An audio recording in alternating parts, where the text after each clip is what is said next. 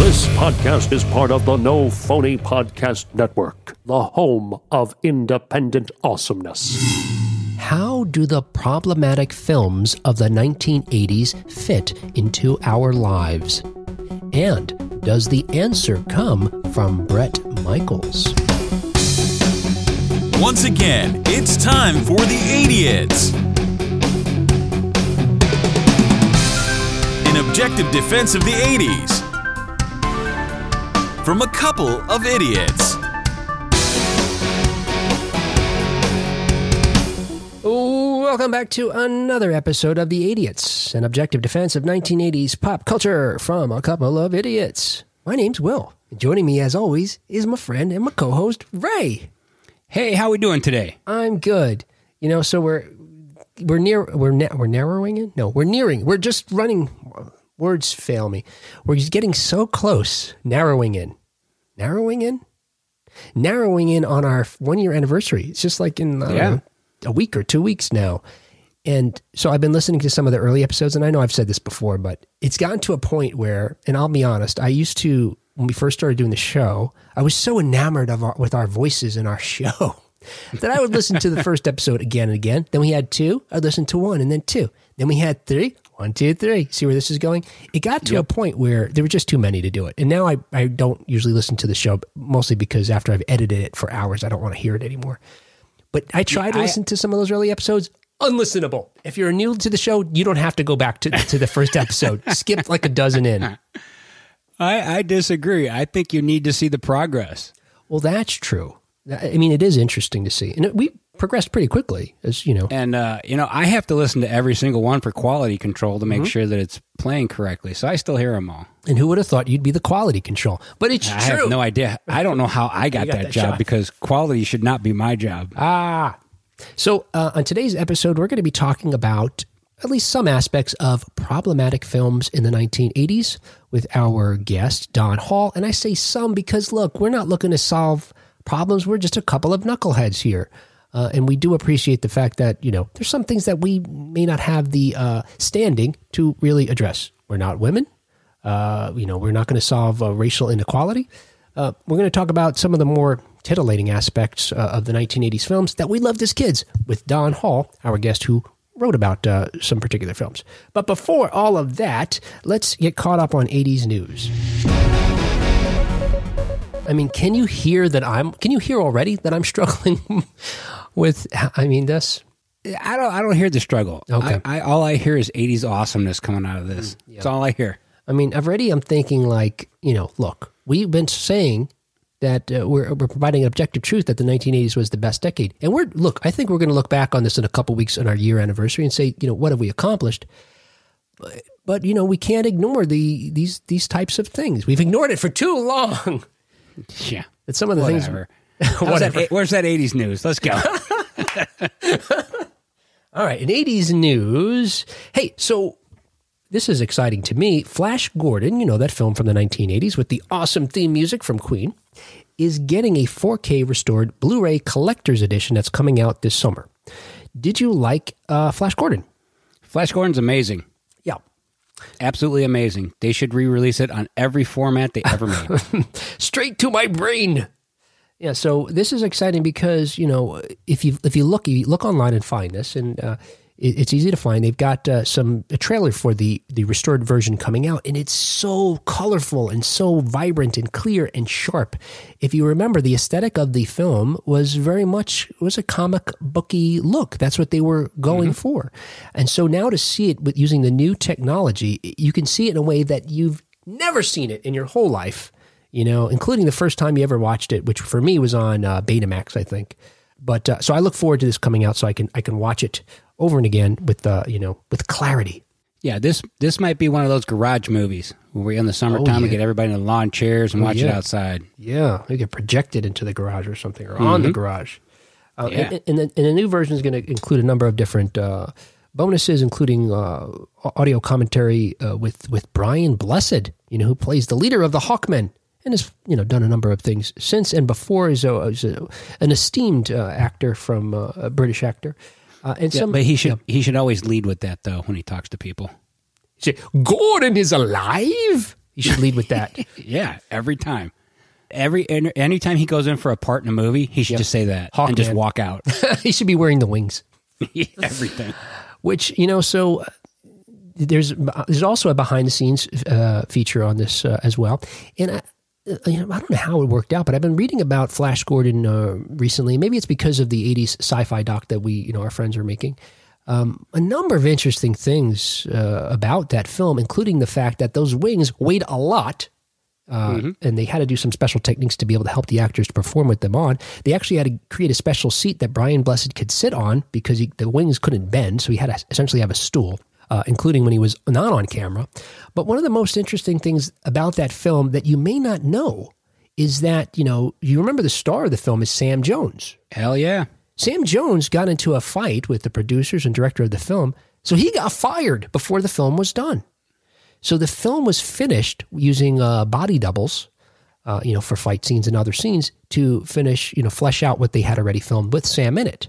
But they also had to have some additional dialogue recorded. But Sam, again, he was gone. I'm pretty sure he was fired and didn't quit. If he quit, I'll have to, maybe I'll look it up and clarify at some point. But so because they had some other dialogue they needed to still record, they hired an actor to do the recording. But instead of trying to sound like Sam Jones, this actor just dubbed every bit of dialogue. So you may have never heard Sam Jones speak. Wow.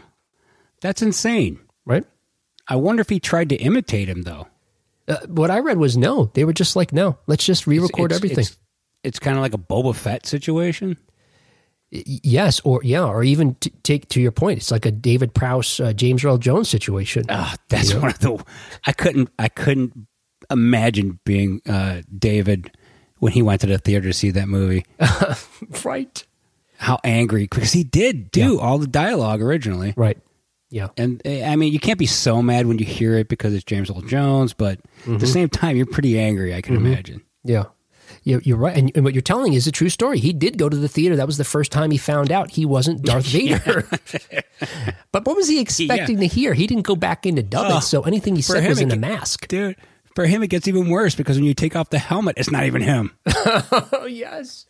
Poor guy. I recently read also as a coincidence that David Prowse said he hasn't spoken or heard from George Lucas since Return of the Jedi wrapped. It's just sort of sour grapes. Because David Prowse, after that happened, he was starting to say bad things about George Lucas and Star Wars and on set was making it hard for them to record because knowing his dialogue was getting dubbed, he just would say whatever he wanted to. Hey, that's what I would have done. I'm pretty sure he TP'd George Lucas's house after the premiere. He's burning all bridges. Yeah. Including one scene, I think it's in Empire, where he has to say something about the asteroid field. They're in asteroids. Instead of saying asteroids, he says hemorrhoids. Yes, I've heard that one. Come on, dude. You want to work again. You don't, make it hard for like the biggest director at the time to make his film. Okay, in other 80s news, this is the news you have been not wanting to hear. I'm sorry, Ray, that I have to deliver it to you. Do you know what I'm going to say? Didn't you deliver this to me the last episode about Motley Crue canceling or rescheduling? No, they didn't yet. Now they did. You were saying that you had hoped they would just cancel because they were saying they were still looking at other dates. Yeah. But now they've just postponed it to 2020. So the stadium tour featuring Motley Crue, Def Leppard, Poison, and Joan Jett and the Blackhearts. We have the official word. Quote, the official decision has been made to move all 2020 North American Stadium Tour dates into the summer of 2021. Yeah, I'm about ready to run out of VFW Hall and start doing underground rock and roll shows. Just covers of songs? Yeah. No, hey, Mikey, sound guy. Oh. Mikey D. Yeah. We might have to put together some underground shows to get these kids some entertainment this summer, pal. So now, wait, who's going to be performing here? Are you performing or are you getting... I'm going to go out and I'm going to get bands to do these underground shows because I'm sick of this. I'm tired of not seeing bands. Mm. Yeah, I see what you're saying. Because there's just, you can't see anybody. So, you're just hungry for a live performance. Yep. And I'll guarantee you there's some pretty big bands that would probably do an underground show right now just to get out of the house themselves. Mm-hmm. And I'm specifically talking about Fear. Yeah. Oh, you know what we can call it? Spread the Virus Tour. Right. Actually, can you see a metal tour doing something like that, right? Like I guarantee you there's already bands that are doing it. Yeah. All right. Hey, in other 80s news, this is pretty cool, and this comes to us via Fox News. Viral pictures show a man recreating iconic Back to the Future moment. So in the photo, you see a man, he's riding along a DeLorean, but he is on a hoverboard. Mm-hmm. Now, as you dig into this, you learn that Sam Rogers, who's from Salisbury, Wiltshire, said he's been a fan of the Back to the Future movie since he was a young man, and he recreated this moment of Marty McFly flying on a hoverboard after working on a prototype of a $430,000 jet suit. So he's cheating, but... Well, either way, though, it's a pretty cool image. Yeah. Well, yeah, yes. The story says that a lifelong fan, has fulfilled his dream by inventing the world's first hoverboard, but... If you look at the picture and read the article, he's actually got these, a jetpack, which we've seen before, but put these, very powerful fans on your back and on your hands to control your direction. And that's actually what propels you off the ground, which is cool enough as it is. We're getting closer to Tony Stark every day with these kinds of advances. But I don't know that I'd ever want to strap one of these things on. I think I'd be too worried about, getting too high and, come crashing down. I'm in. I'm all in on that thing. Oh, we have such a list of the things we need you to do once we start doing video. Oh, man. So let's see. We got, you're going to ride a skateboard and hold on to the back of a car. So you think I forgot these things that you said you're going to do. No, I remember. Right. Breakdance. Yeah, break dance, right? And now we're going to add this. And I'll tell you what, if I added skydiving, what is that, parkour? Yeah, parkour. Skyscraper climbing. I think breakdancing is the one I'm most in danger of getting hurt doing. Now, the things you just listed, are those things I should write down as things you're committing to doing on the show? I would here? try them. Oh, I mean, you live once. I would bet the parkour will do more damage to you than breaking. No way, man. Trying to spin on my head is going to kill me. All right. I don't think I can do that one. Okay, I see that. All right.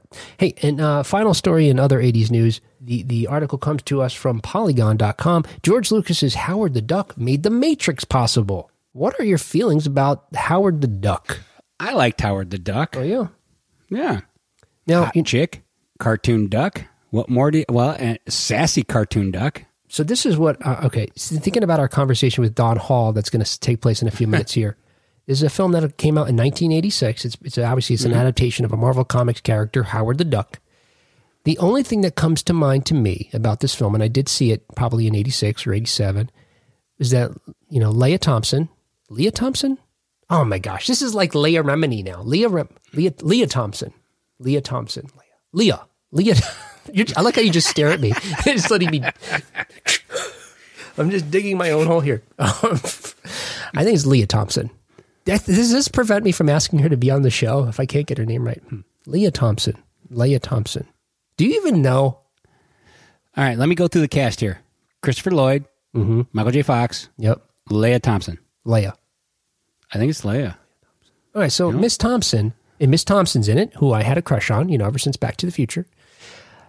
Doesn't she, this is tied to our conversation with Don Hall, though we're not going to mention this movie. Doesn't she have sex with this anthropomorphic duck? Hell yeah, she does. Oh my goodness. How this didn't make Don's list of problematic films from the 1980s, I don't know. I guess it's consensual, so it's fine. And it's not bestiality because he's anthropomorphic. All right, hold on a second. Trying to get the pronunciation here. Oh. Leah Thompson. How does your phone know? Because I Googled it. Oh, Leah Thompson. All right, so Leah Thompson, and I'll edit that in. Or not. We'll just have this whole... I think we're just going to have this whole thing. Except I have been thinking about emailing her, so now I don't know. I love you, Leah. I mean, we're really huge fans of yours, People pronounce my last name wrong all the time. It doesn't mean that I wouldn't go on their podcast. All right, so Howard the Duck, and again, I think there might be some kind of, duck on human love that occurs in the film. I don't remember, but that's the only thing I remember about this film, other than not really liking it too much. And I realize I'm moving further away from getting her on the show by talking more about the film. So let's focus on the positive. They actually did feature some ground-breaking special effects. Now, if you remember, a person that you love and admire is behind bringing Howard the Duck to screen, Mr. George Lucas.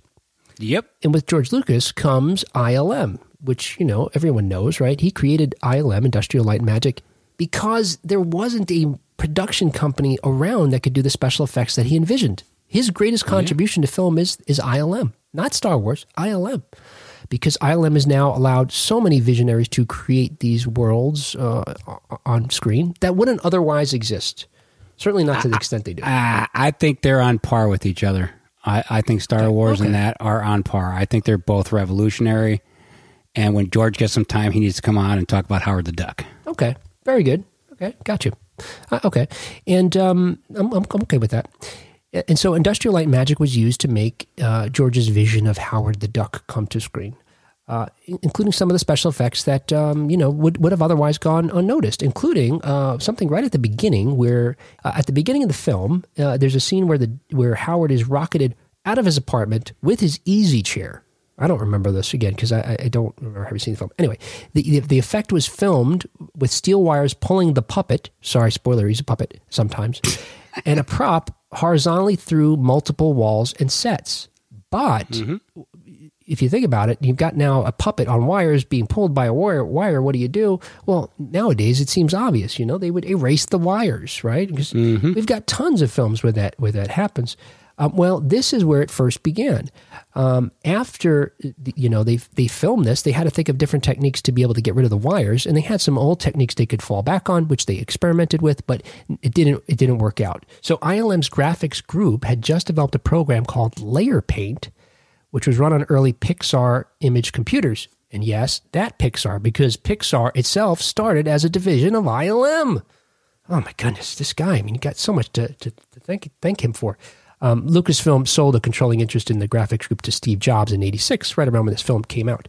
And then Steve Jobs actually named Pixar after the Pixar computers that were used in Howard the Duck behind the scenes to make this effect possible. Anyway, they used this software Layer Paint to, frame by frame, erase these wires, which means they have to paint over these things. So fast forward to The Matrix, you've got now films, using the wire work that was popular in Hong Kong films. And they used it in ways that hadn't been seen on film before, but in order to make it happen, they had to erase wires, which had them relying on the technique that was, pioneered by Howard the Duck some decade earlier. You know what's great about George Lucas? We could interview him for an hour and never bring up Star Wars. That's true.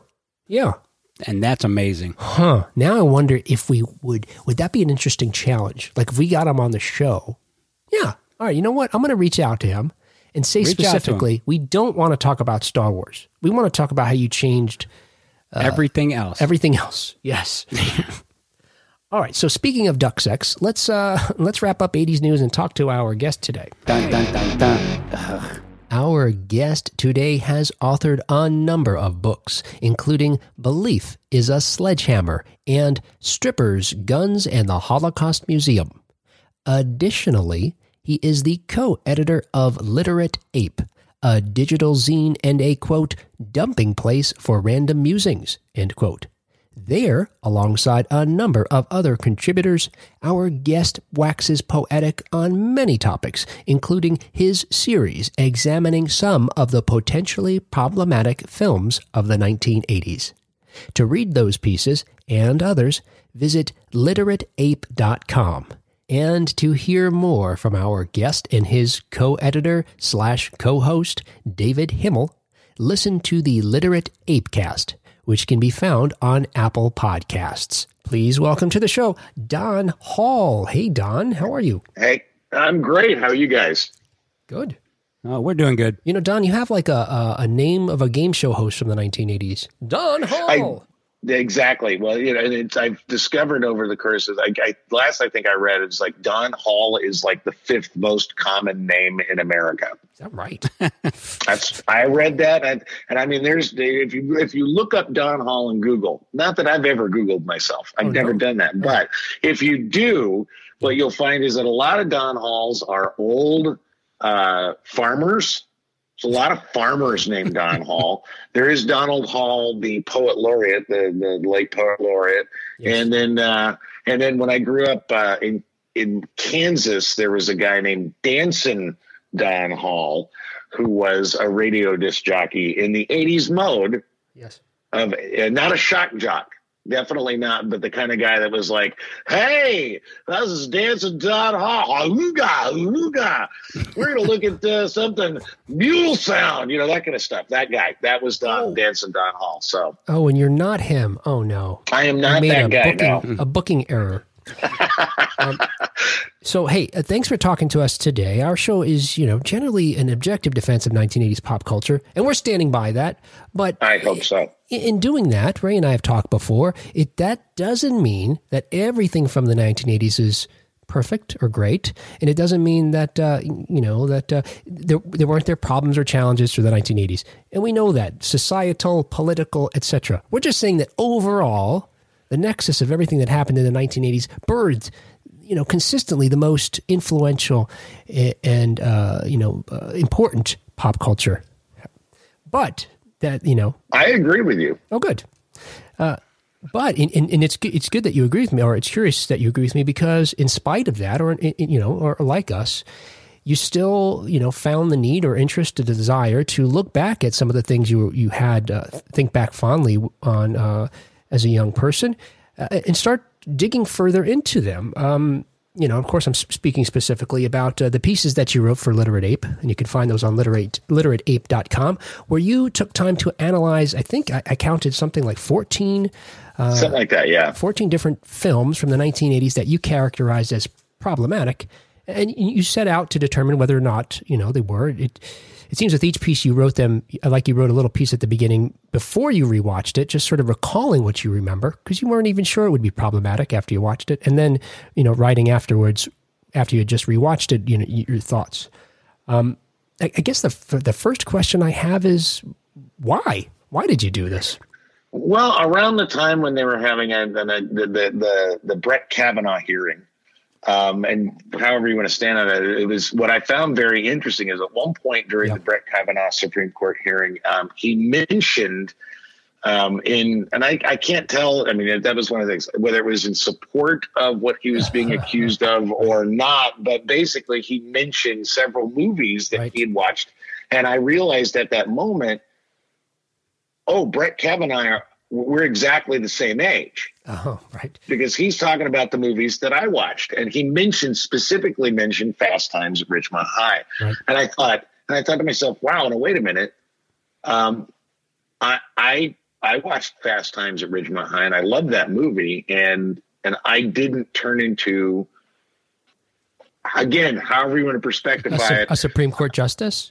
I was not a Supreme Court justice. I was not a Republican attorney that worked with Ken Starr, and I've never been accused of any kind of sexual misconduct. So I went, you know what? I think I want to, and all I can remember was I thought, in my mind was like, Fast Times at Ridgemont High, I guess, under the lens of sort of a millennial perspective, I think it was at the time 2018 perspective. Yeah, that's probably got a lot of problematic elements. I imagine that if you were somebody that was, 15 years old now and you watched that movie, you'd probably find it really, really egregious. And so I thought, you know what? I think I'm going to go back and watch it. I've seen it since I was a kid, and I remember really loving that movie. And then the thing that, and naturally that was the one that started the whole idea of writing a bunch of other pieces, was that I watched it and I realized, this isn't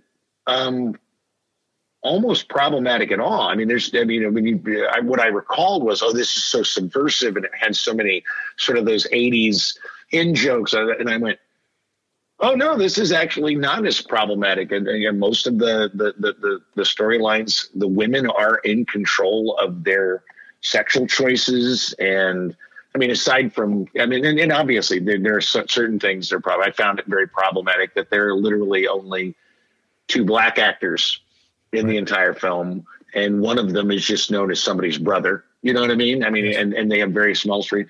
And I mean, is it a little problematic that Judge Reinhold masturbates to Phoebe Cates's, nudity?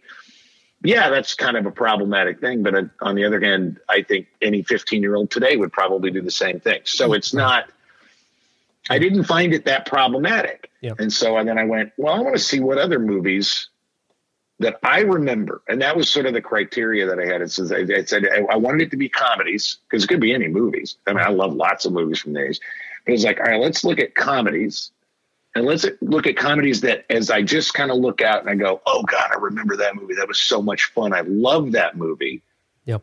But maybe it's problematic. Let me go back, rewatch it from that lens and see if I found those problematic elements. And it was a lot of fun. I've enjoyed doing it. I still have some more that I'll probably watch and write about. And you remind me, I wanted to point out sort of just at the beginning here, opening or threshold, what I think our conversation can't be. And, to your point, you do, when you're in your analysis, you take a look at a number of things that you look at as, quote, problematic. Some of the misogyny through some stuff that's criminal, race issues of feminism. And I guess the two things I want to point out, one, and especially in light of what's going on in the world right now, is that the three of us are not going to be able to solve issues of race. I don't think we're either, or positioned to do that. So I'd like to have that discussion with probably some other folks, on the show, maybe in the future. And the same thing along with, notions of, I was going to say, along with the notions of feminism, we're actually going to be in the next couple of weeks speaking with a woman who's written some books on how 1980s films actually believes empowered her as a woman today. So, but I think, within our wheelhouse, and we'll talk about whatever, but so folks know, look, we know we're not positioned to solve inequality with regard to race or women, because we're a bunch of dudes.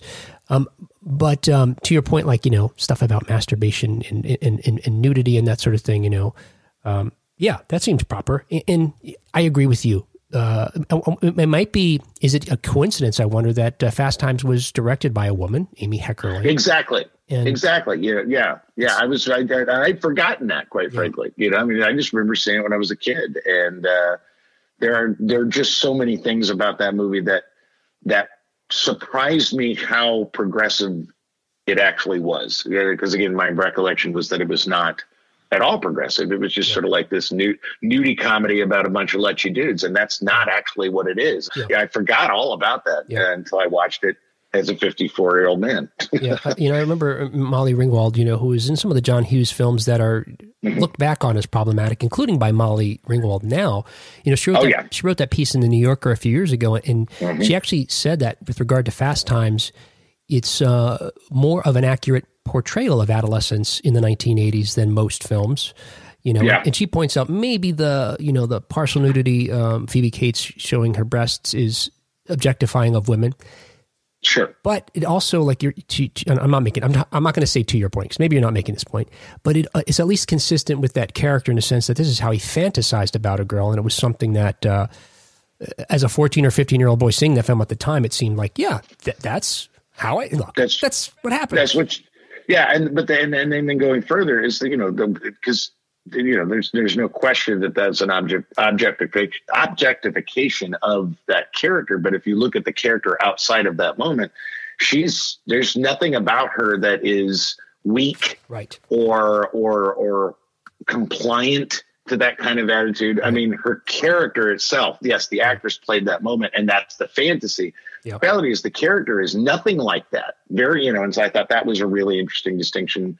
That her in that moment is really just a fantasy of Judge Reinhold, who is this character of, just a guy. He's just kind of just sort of a sad dude. He's like, he can't keep a job, and all his jobs are such horrible sort of, minimum wage kind of nonsense. And it's just I just think he's a very funny character. And the fact that in that moment, he totally gets caught and is embarrassed, again, kind of reemphasizes how much more open-minded and progressive than he gets his comeuppance. Let's put it that way. Yeah. So in some of the films, you went through, and again, there's over a dozen.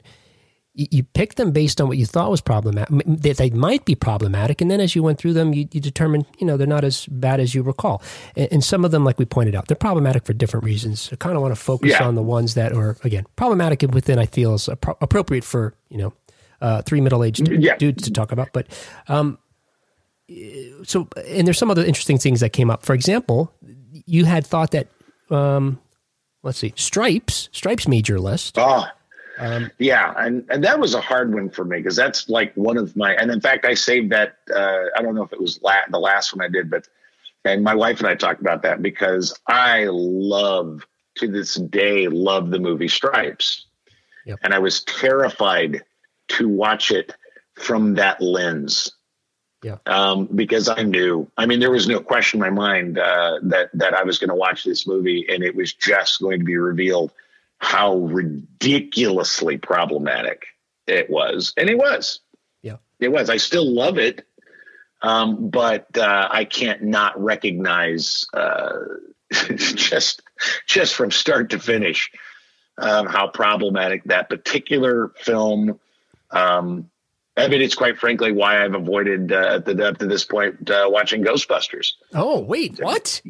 No, not our precious Ghostbusters. Highly problematic film. I know the thing is highly problematic, and so it's like okay, and that was kind of Bill Murray's earliest career was kind of playing that kind of that character in his own way. I didn't entirely avoid John Hughes films. I did watch Weird Science and do that. I'm struggling, and I could see Ray too, struggling to think of what was problematic about Ghostbusters. Now, having read your pieces, I know, again, you touch on featuring people of color, what roles they play, women having sort of being in charge of their own having agency, objectification of women, gratuitous nudity, and I can't. Wow. Well, the biggest, and I haven't done Ghostbusters. I'm sure I'm probably not as much as Stripes, not even close to as much Stripes. Stripes is like one of my favorite films that it does not pass the test. But one of the provide a checklist. I encourage folks to read your little checklist of things that are problematic with it. I'm trying to be as honest about both. That's the thing is in writing, I'm trying to be as honest about where I was at. Yeah. What was I like when I was, and I was I think I was a pretty typical teenager in the 80s.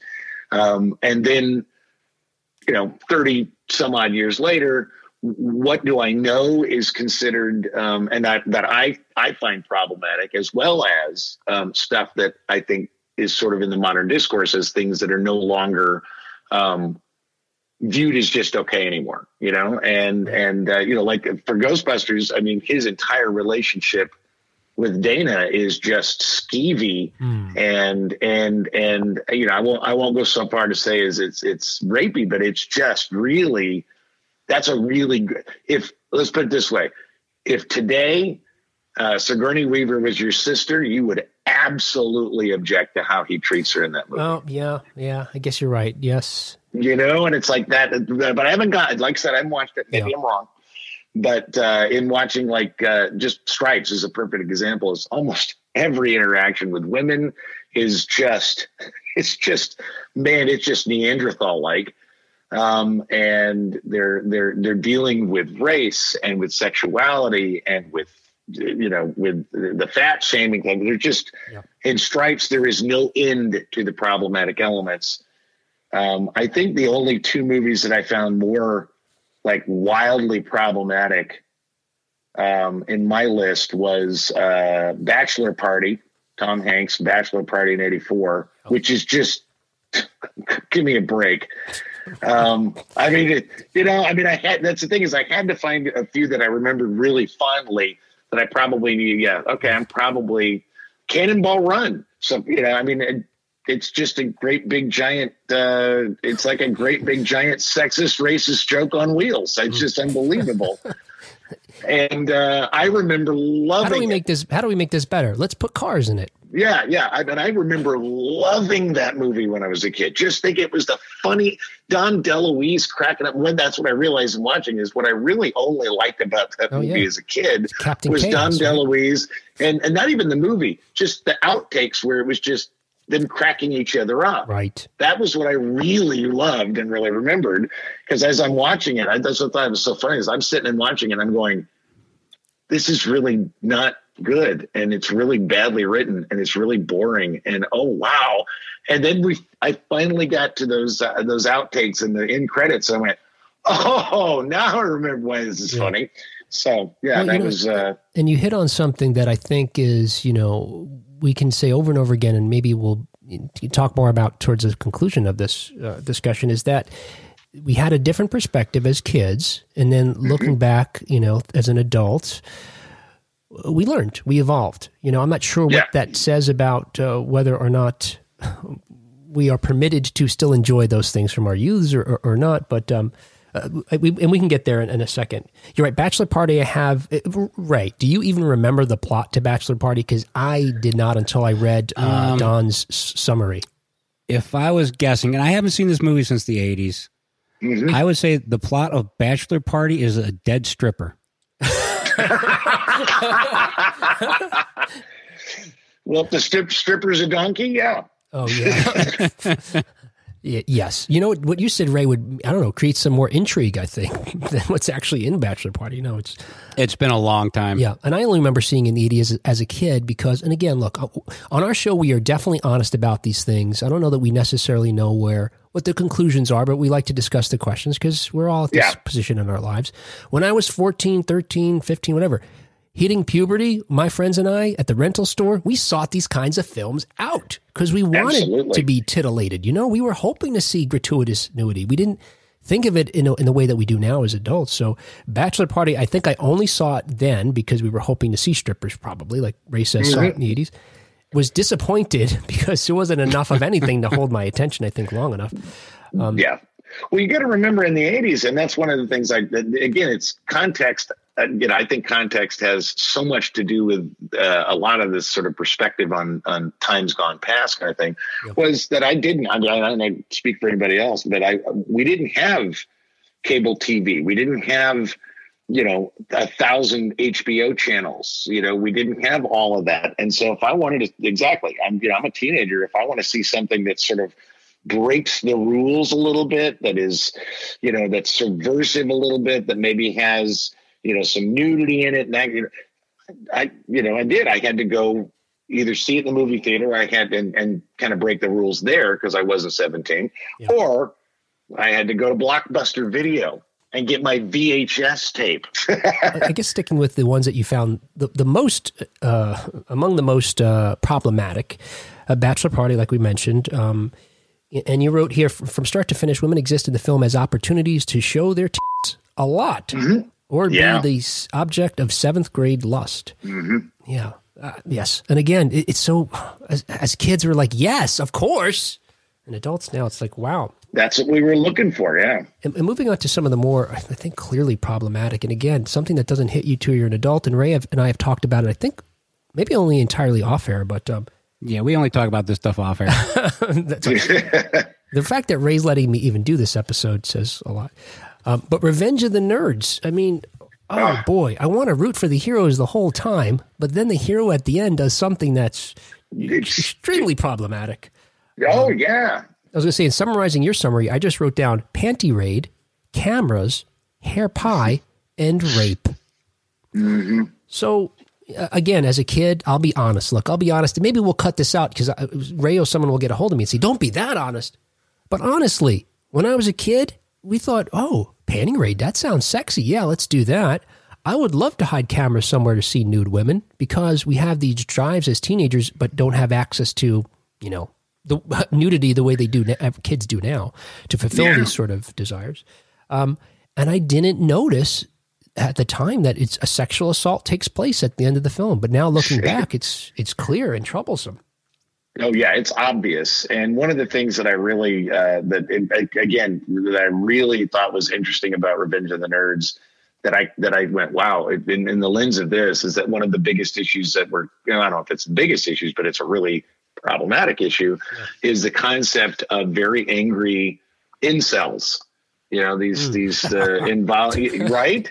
And these are very angry, sometimes very violent guys. And the Revenge of the Nerds basically says, if you are an incel, the best way that you can win is to be just like the bullies. Is to play exactly the same game as the bullies. So that's how you win, which is a really rotten message and quite problematic considering the situation. It's like they're just exactly like the alpha betas in their way of dealing with it. So it's like it's that fight fire with fire kind of concept, and it's like that's not a great message. Do you think that they will ever be able to remake Revenge of the Nerds, considering all the bad things in it? I don't think so. It's like, no, God, I would hope not. I mean, it just, because like I said, I like the concept of here's some nerds. They're kind of put upon. They're definitely bullied, and they fight back. That's kind of the whole point. I mean, there's a plot point. That's it. I don't know if nerd culture is now as marginalized as it was in the 80s. I mean, nerds are quite celebrated, and rightfully so in this culture. I mean, Elon Musk would absolutely have fit in the Landa house in college.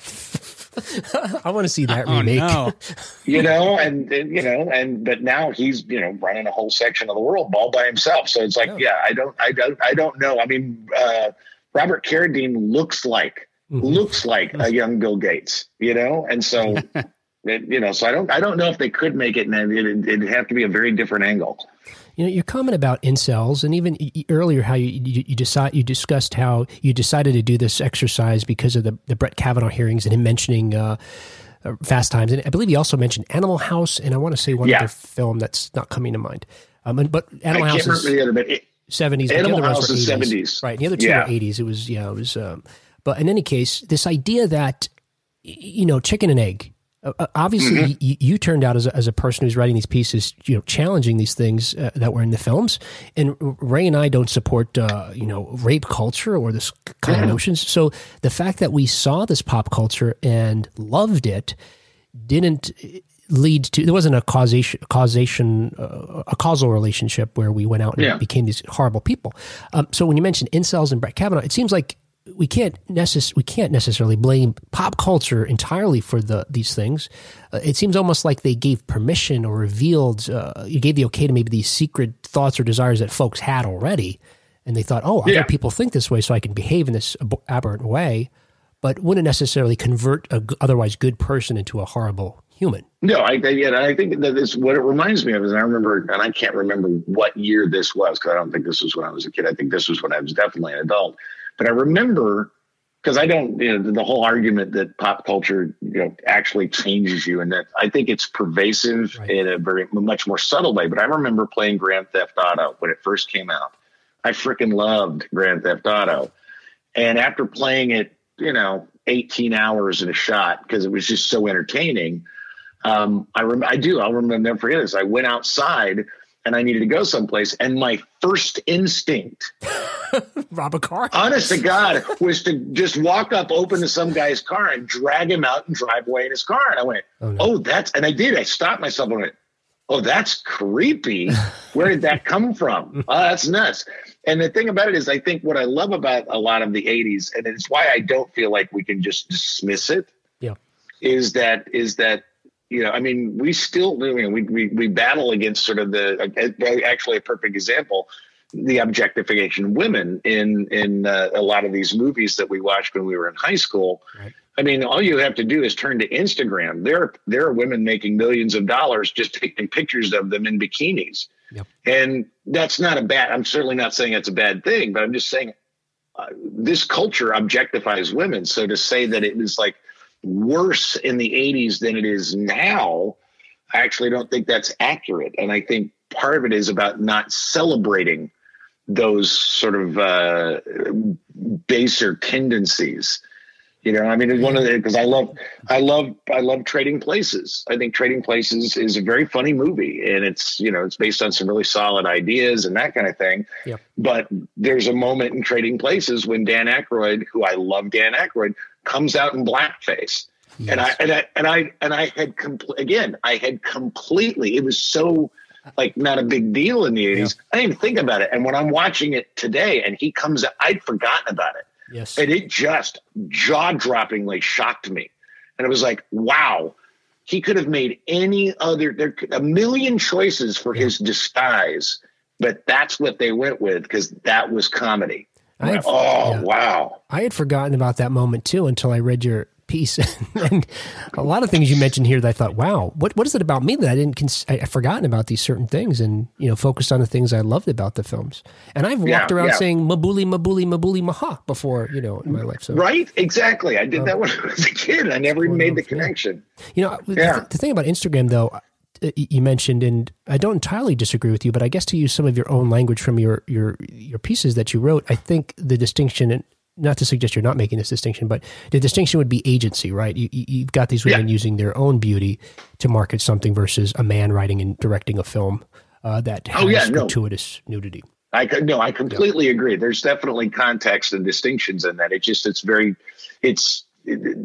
There are just elements to the things in the 80s that I think, and I don't want to say, oh, we were just so innocent, because I don't think, that was the Reagan era, so I'm not sure how innocent we were. Right. But there was simply not there was not as much, let's put it that way, societal push to really identify these kinds of things and these marginalizations and agency. That I don't think I heard the word agency until I was well past college. Sure.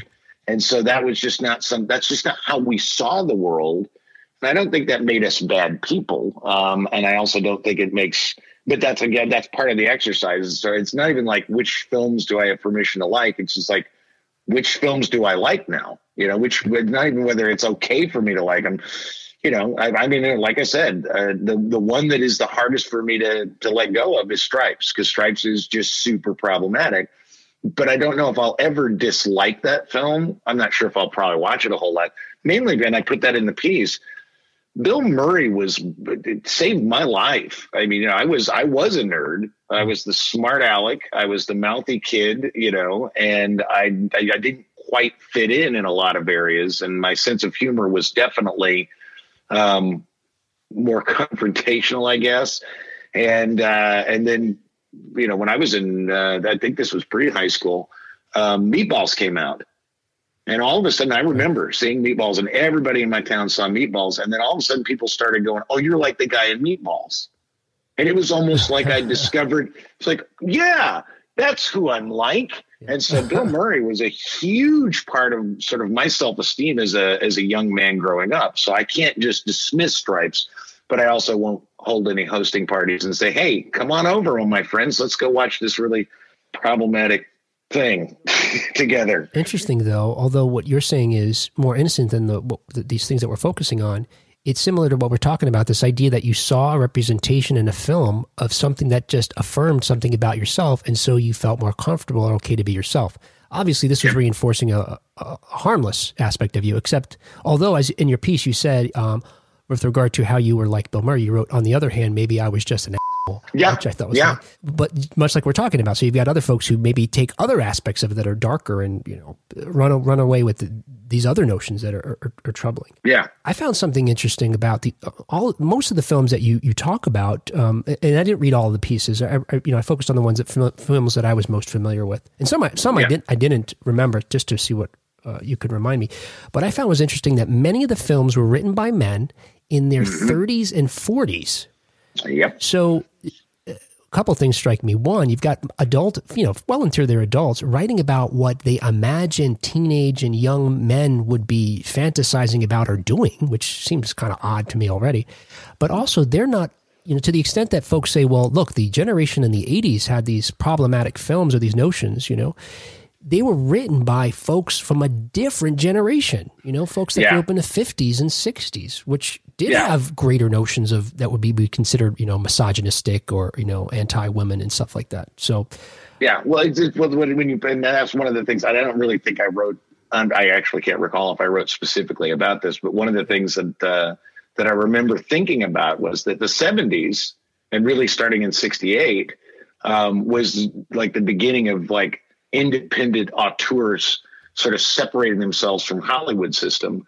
And then you had Easy Rider, and what in 68 it was Bonnie and Clyde, and then all through the 70s. So my childhood was populated by, Saturday Night Live, and up until you got to Star Wars in 77, it was all this and it almost seems like the guys that were writing these movies for the 80s were guys that didn't get on the wave of the Scorseses and the Coppolas.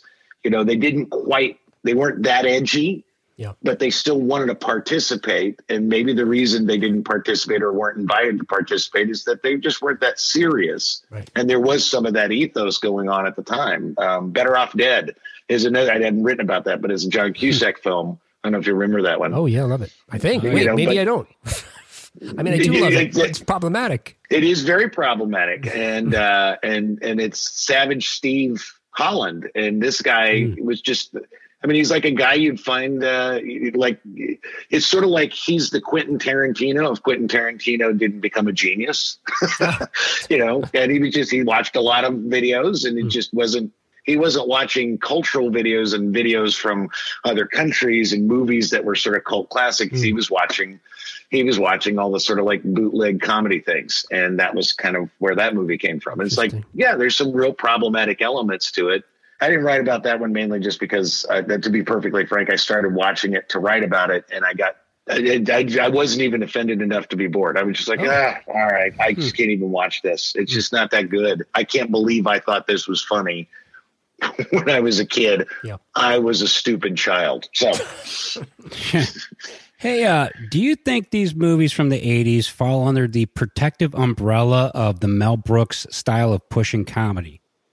Is the reason you could get away with them? I think some of them do. I mean, I actually think some of them do kind of fall under. I'm not sure if any of the ones that I wrote about fall under that angle. Yeah. I think the closest thing I can say that probably falls under that angle is maybe Amazon Women on the Moon, maybe National Lampoon's Vacation. You know what I mean? Because they're so exaggerated, and that's kind of the Mel Brooks sort of thing. Is that we're going to take it, we're going to make a satire, and everything can be so exaggerated that it becomes funny.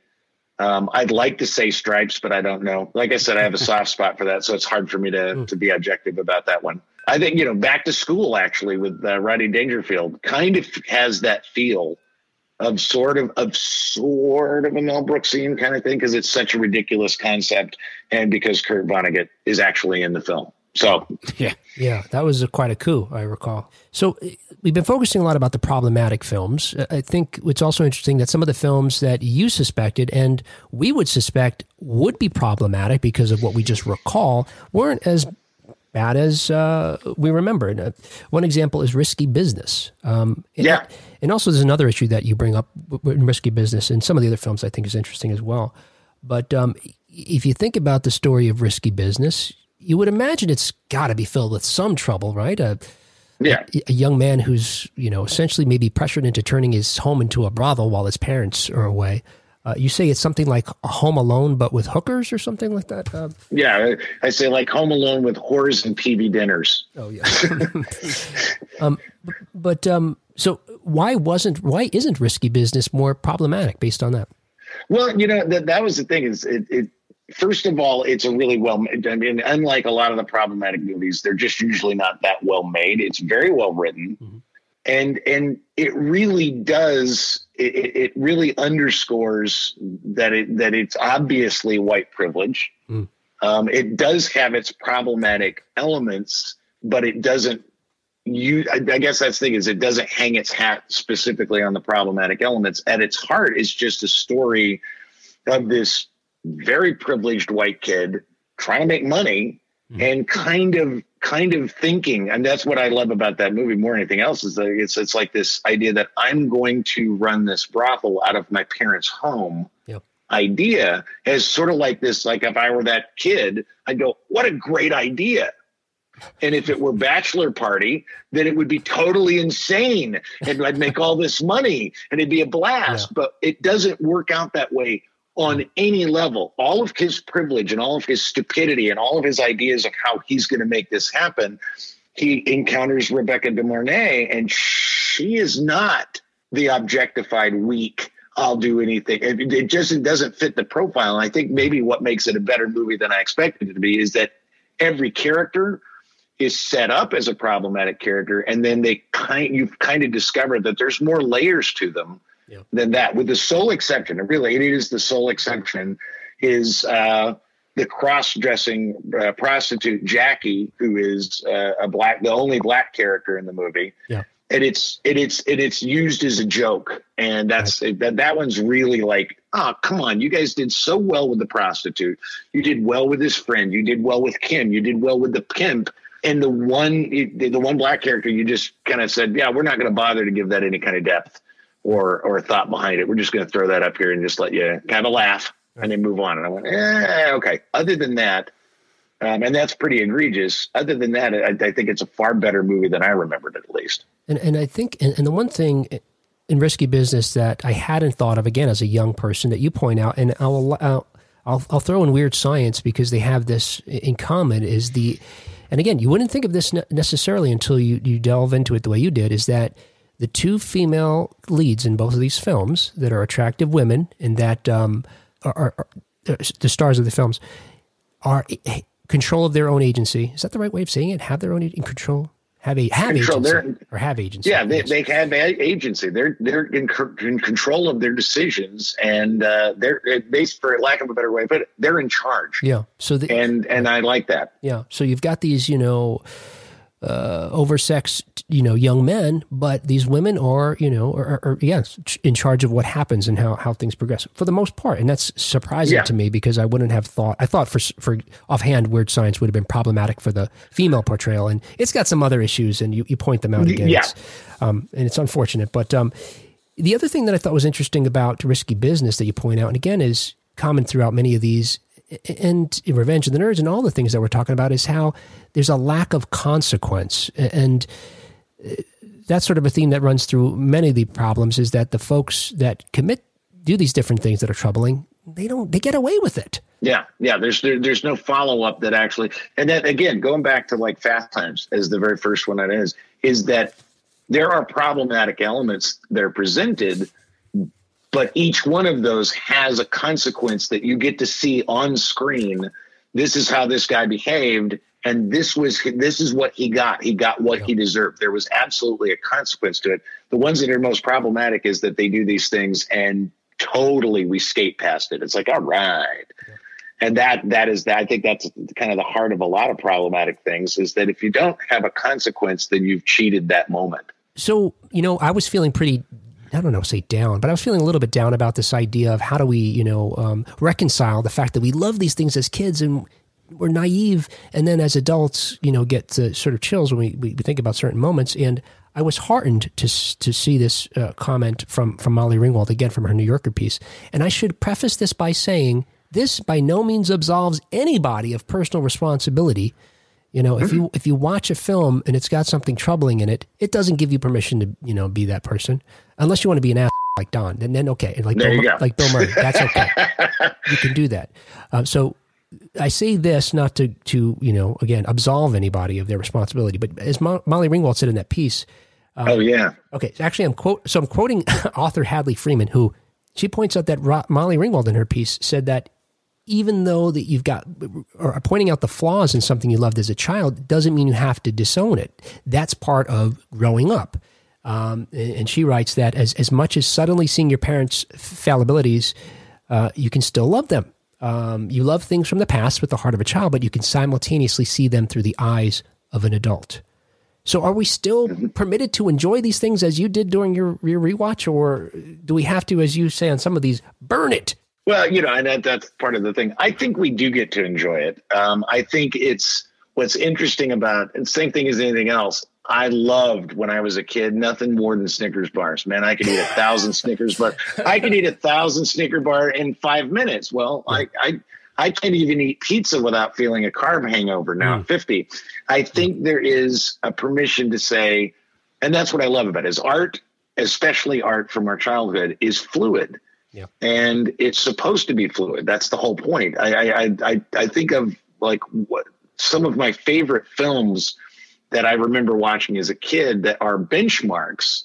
Yep. And as I've gotten older, I will rewatch those films and I get a different take because now I've lived more life. Right. I've actually lived, some of that life, so that I identify with different characters maybe, or I see a different thread that speaks to my experiences. And the more I grow older and then go back and revisit those movies, I see a difference. It's a Wonderful Life is actually a perfect example. I remember watching it when I was a kid and I had one thing, but I watch it every year. And as I get older and I have more experiences as an adult, that story changes for me. And I actually think that's something we can actually take heart in, is that as we grow, we have learned and we have gotten wiser.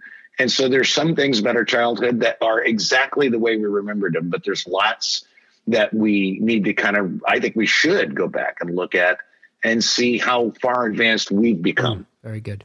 And with that, I'll say thanks, Don. I appreciate your time. Thank you, Will. Thank you, Ray. All right. And then we just do the wrap up.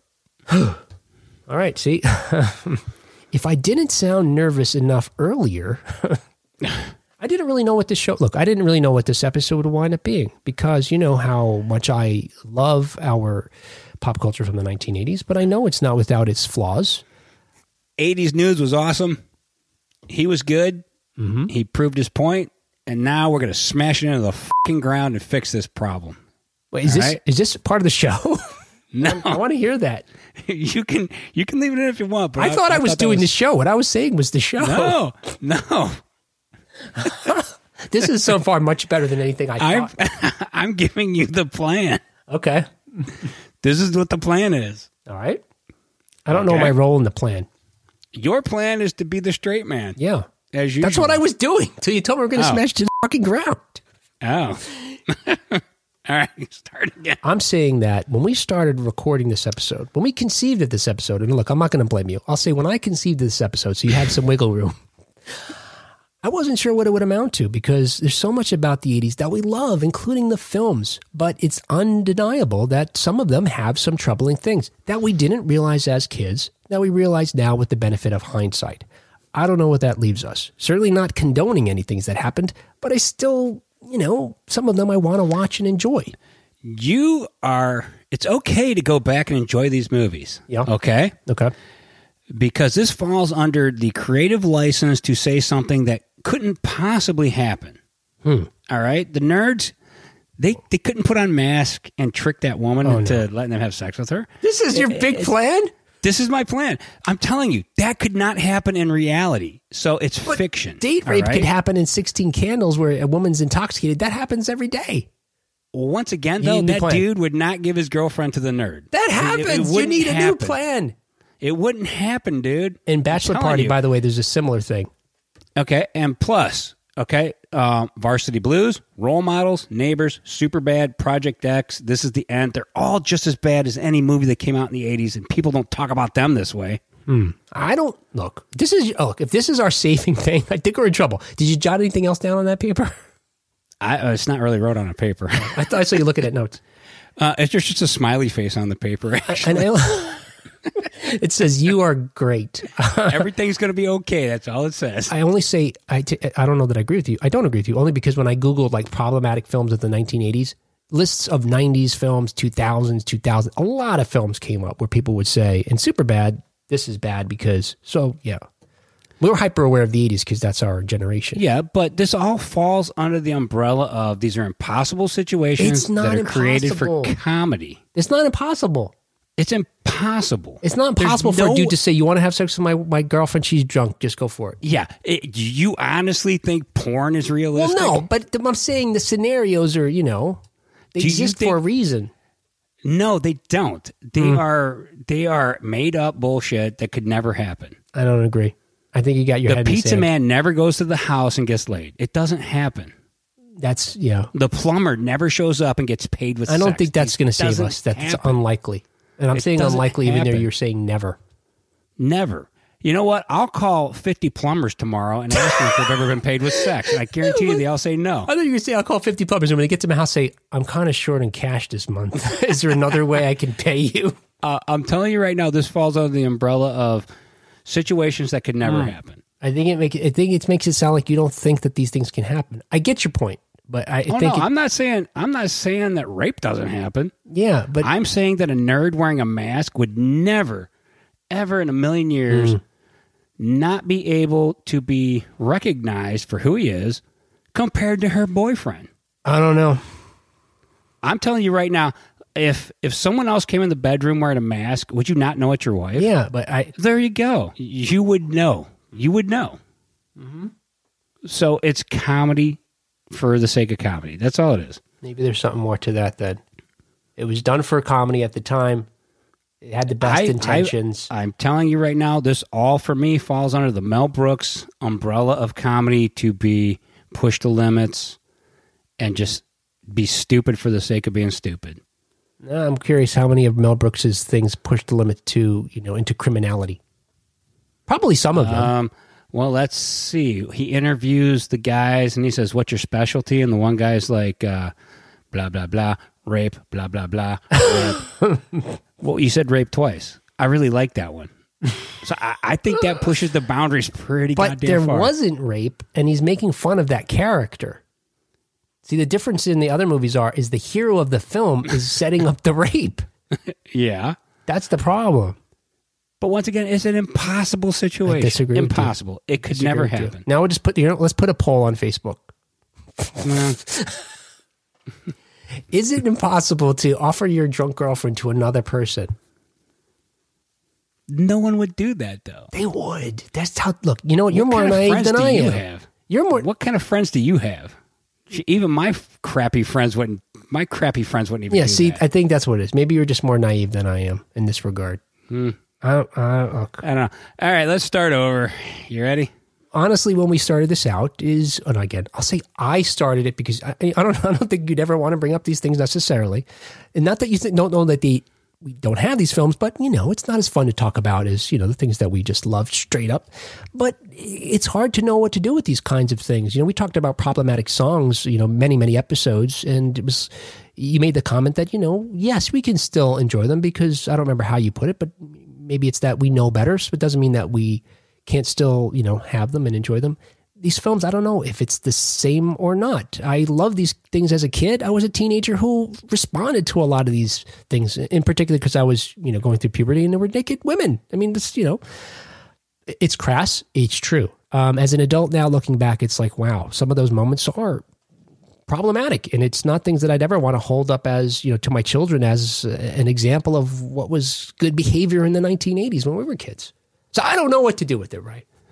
All right. Well, we have proven. Oh, I can't wait. Beyond a shadow of a doubt. Yes. That every decade has movies that are inappropriate. Yeah. But at least the 1980s movies were good movies. Okay. So, but for their flaws, and just like I butchered Molly Ringwald, who was John Hughes' muse. Yeah. Her quote that erasing history is a dangerous road when it comes to art. Change is essential, but so too is remembering the past in all of its transgression and barbarism, so that we may properly gauge how far we have come and also how far we still need to go, right? Something like that. Yes. Every rose has its thorns.